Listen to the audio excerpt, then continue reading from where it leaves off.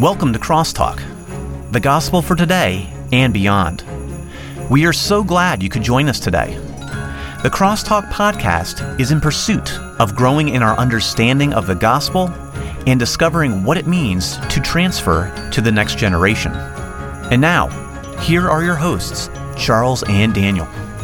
Merry Christmas to you again. We are only 5 days away from Christmas if you include today, which is Wednesday. However, if you're not listening to this on Wednesday, then it could be closer or after Christmas. I don't know. You choose the day, right? But the excitement is building in my house. I know that for sure. I have a little one, and it's quite possible when people listen to this that our second little one will already be born. Since we pre-record these. We're all on the edge of our seats. Yes, absolutely. But anyway, Merry Christmas to everyone. It's good to be with you.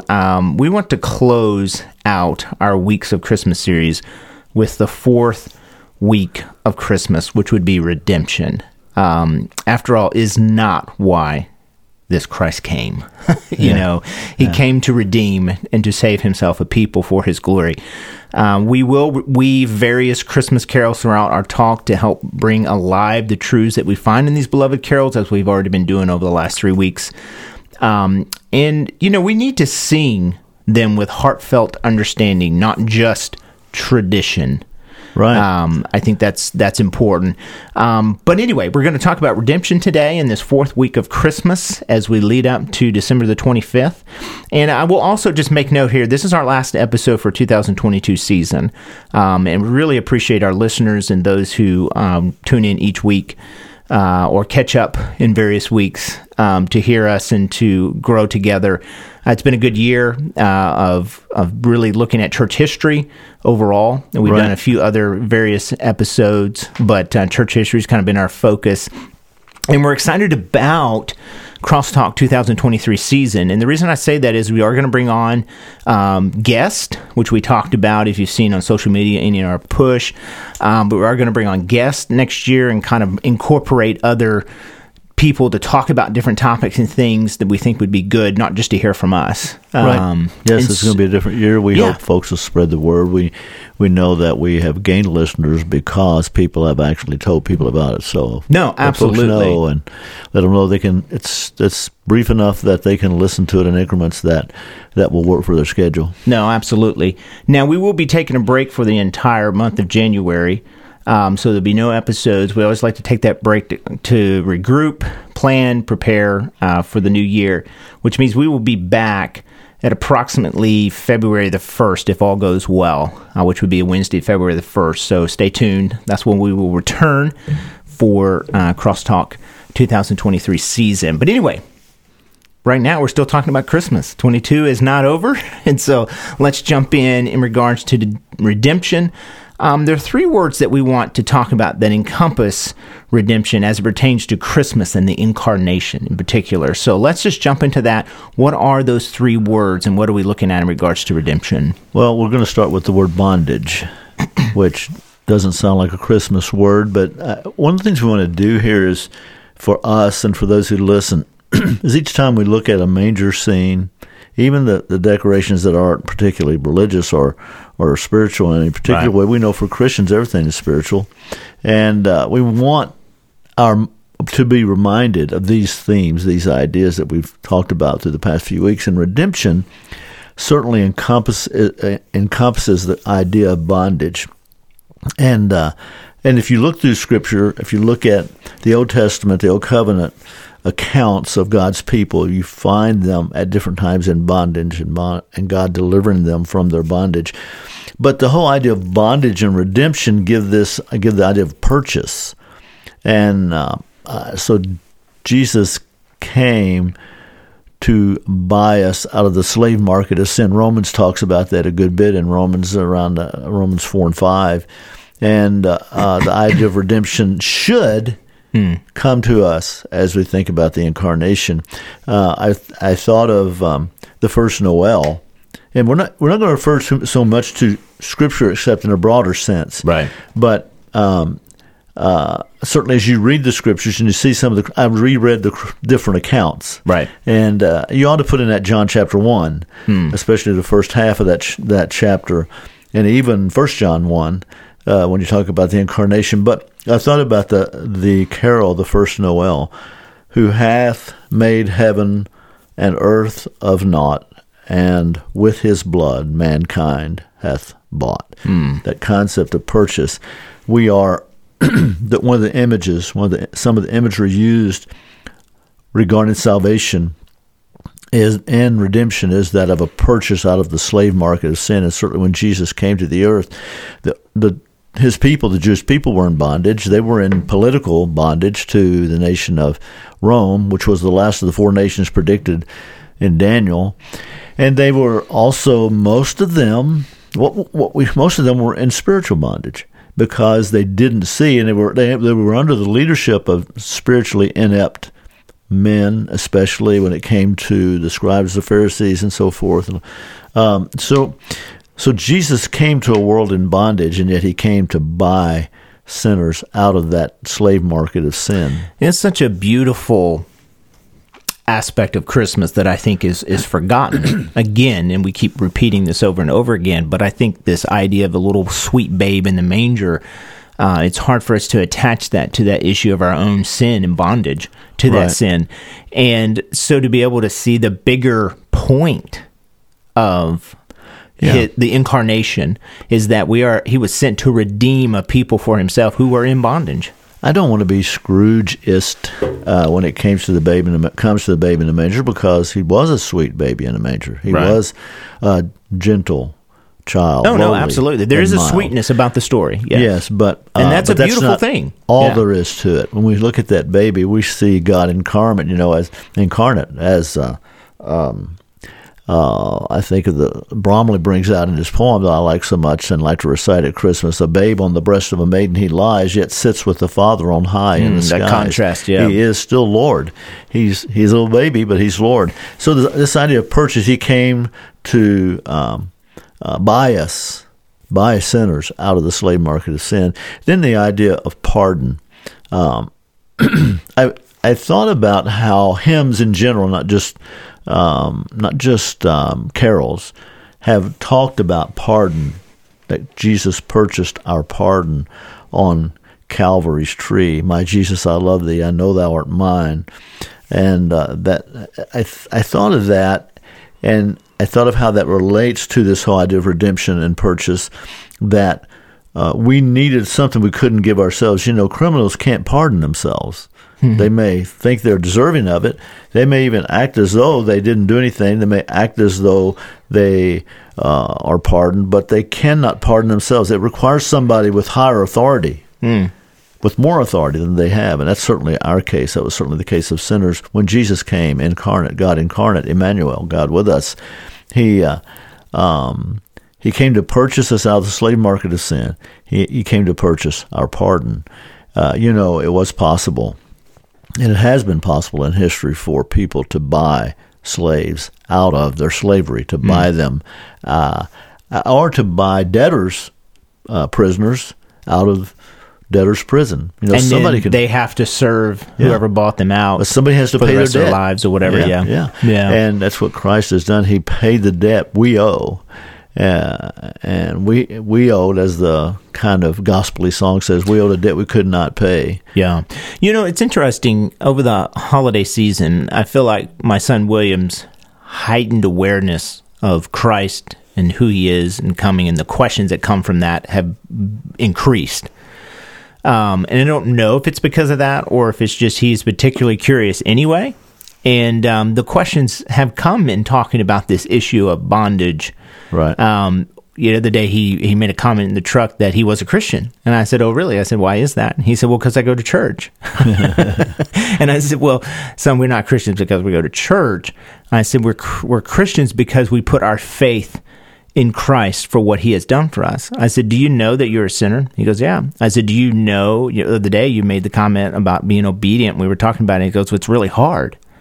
And that's the thing. We are in bondage. And I think it's something we can communicate to our children very easily, just based upon their simplified understanding of it. But that issue, most kids go, I can't obey. And you know what? That's right. Yeah. They are in bondage and they need to be purchased and pardoned. And I think it's not enough for just us adults to preach it to each other, but to teach our children about these things. Well, that brings to mind an elder in a church we were involved in, members of several years ago. And he was telling me about his daughter and her conversion. And she came to him and was talking. She was almost just desperate. And she said, "Dad, I can't stop sinning." Yeah.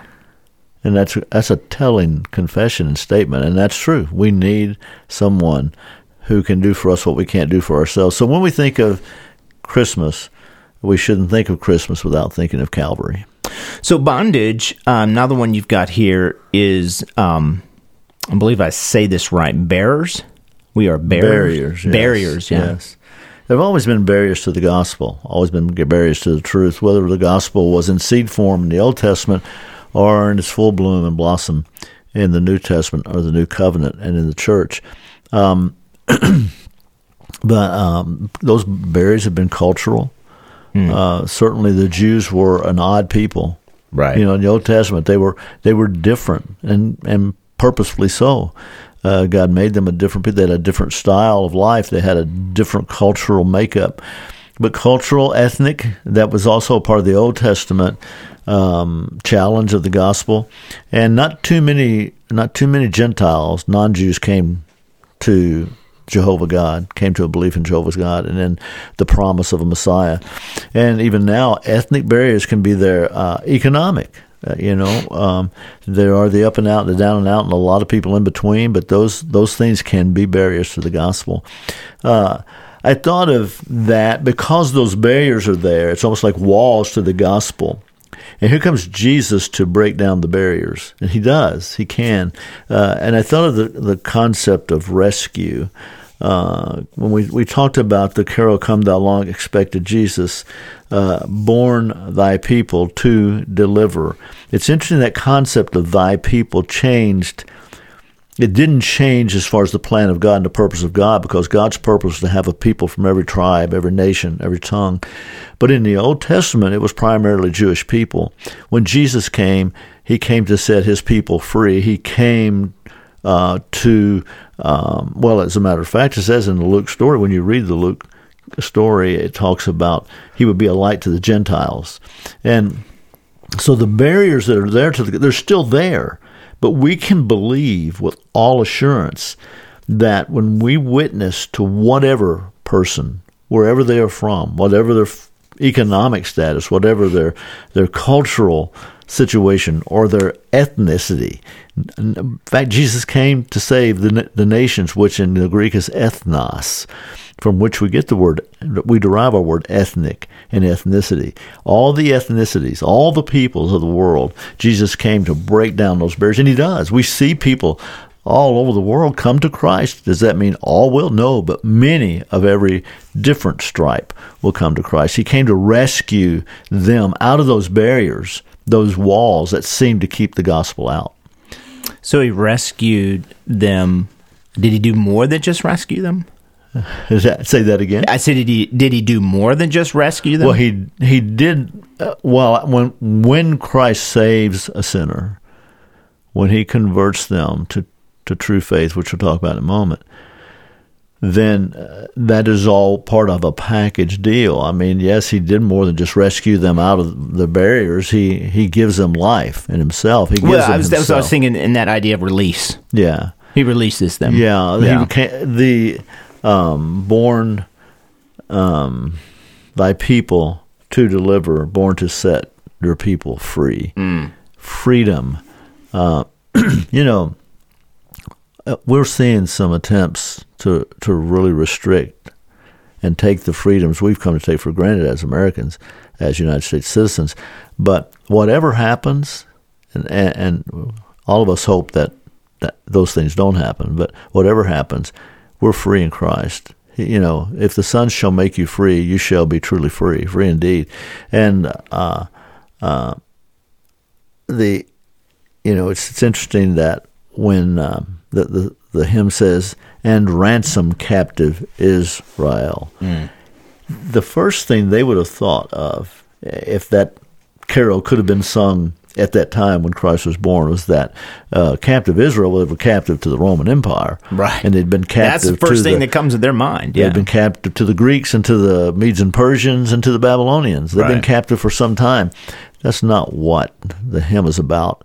It's not what the release of the captives is about. It's not a political release. It's not. It's much more than that, and it was much broader than that.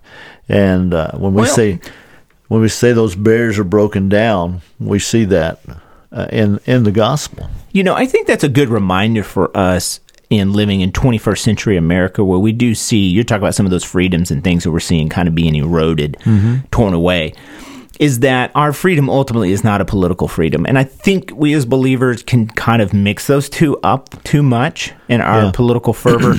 And I think there's a need and a necessity to fight for that which is good. I don't have a problem with that. No, not at all. To fight for freedom and to engage in ways that will continue the freedom we have known. I think people not dying is a good thing. Yeah. You know? And I think people being free to pursue hard work and success is a good thing. Yeah, I think poverty is diminished.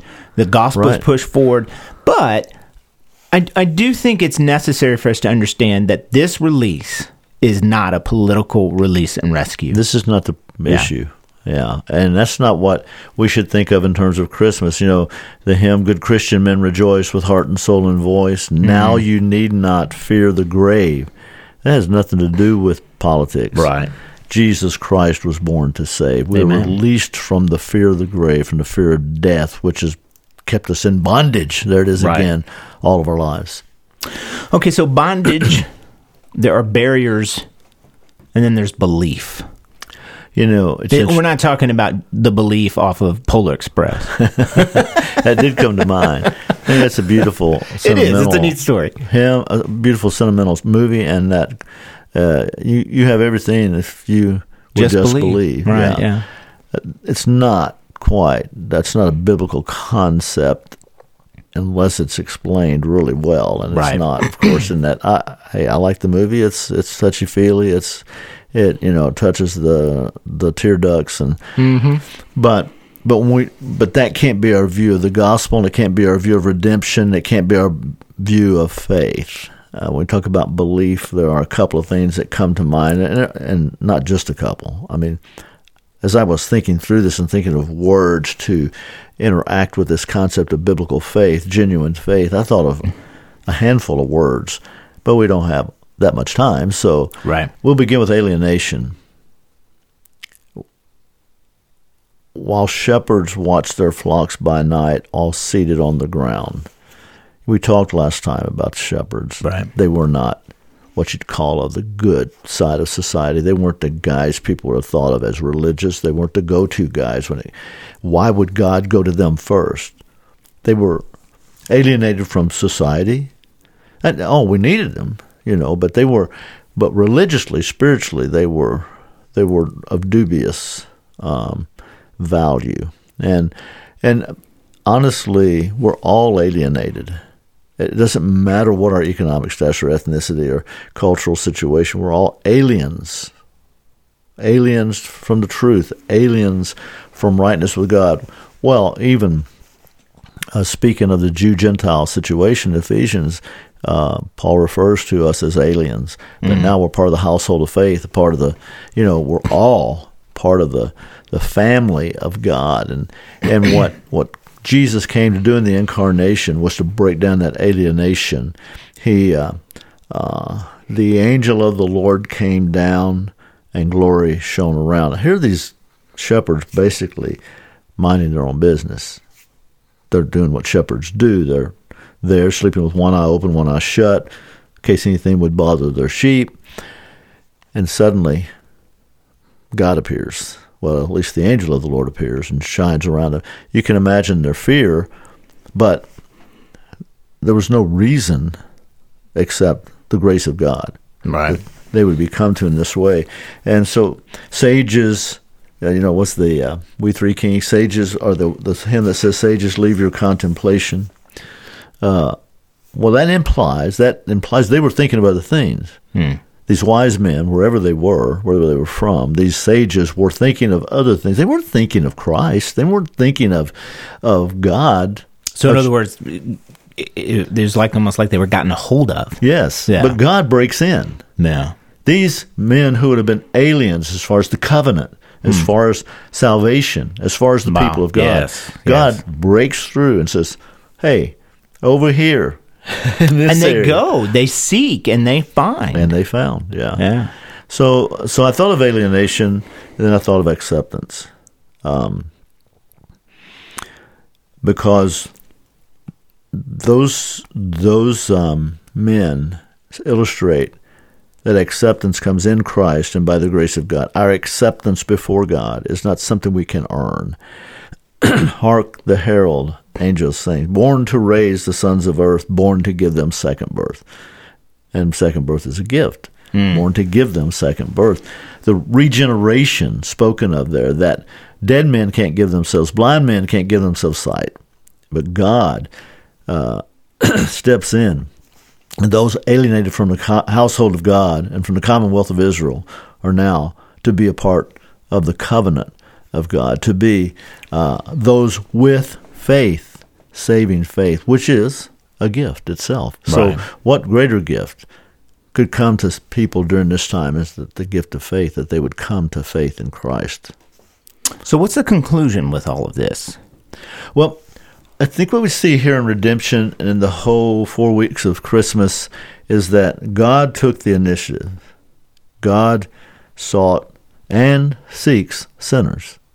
And some would say, well, why doesn't he just save everyone? That's not ours to say. But he did seek sinners. Christmas, the incarnation, is the great act of God seeking sinners, sending his only Son, the second person of the Godhead, obedient to the Father, becoming fully man, and becoming the fullness of God bodily.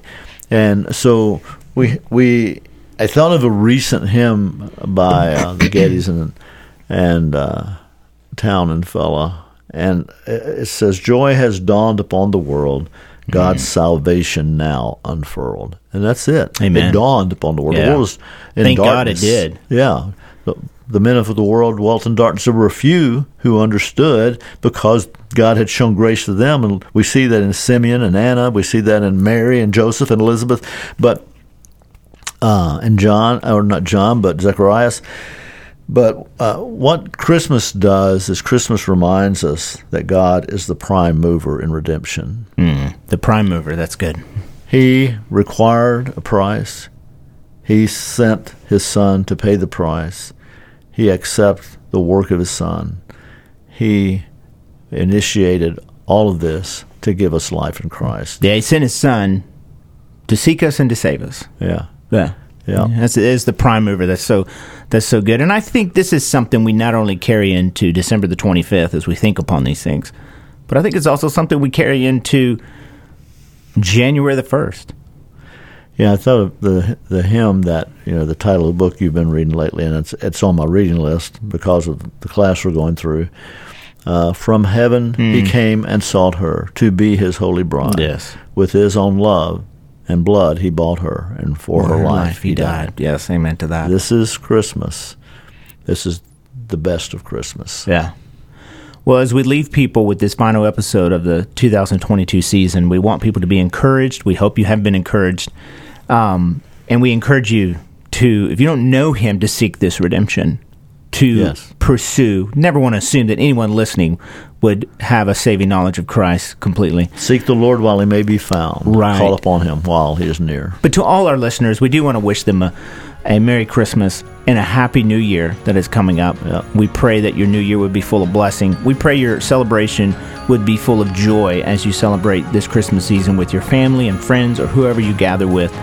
And we're so glad you have joined us, as we always say, and will continue to join us in 2023 as we come back in February of next year. So with that said, Thank you and thank the Lord. absolutely Merry Christmas and a Happy New Year. Amen.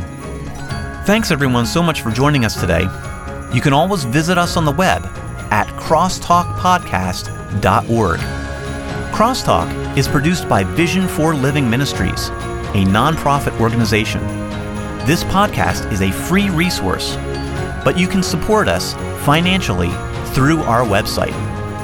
For more information on Vision for Living Ministries, visit our website at visionforliving.org, where you will find more great resources. You can also find us on Facebook and Instagram. Just search for Vision for Living, or on Twitter at V4L. We also love to hear from our listeners.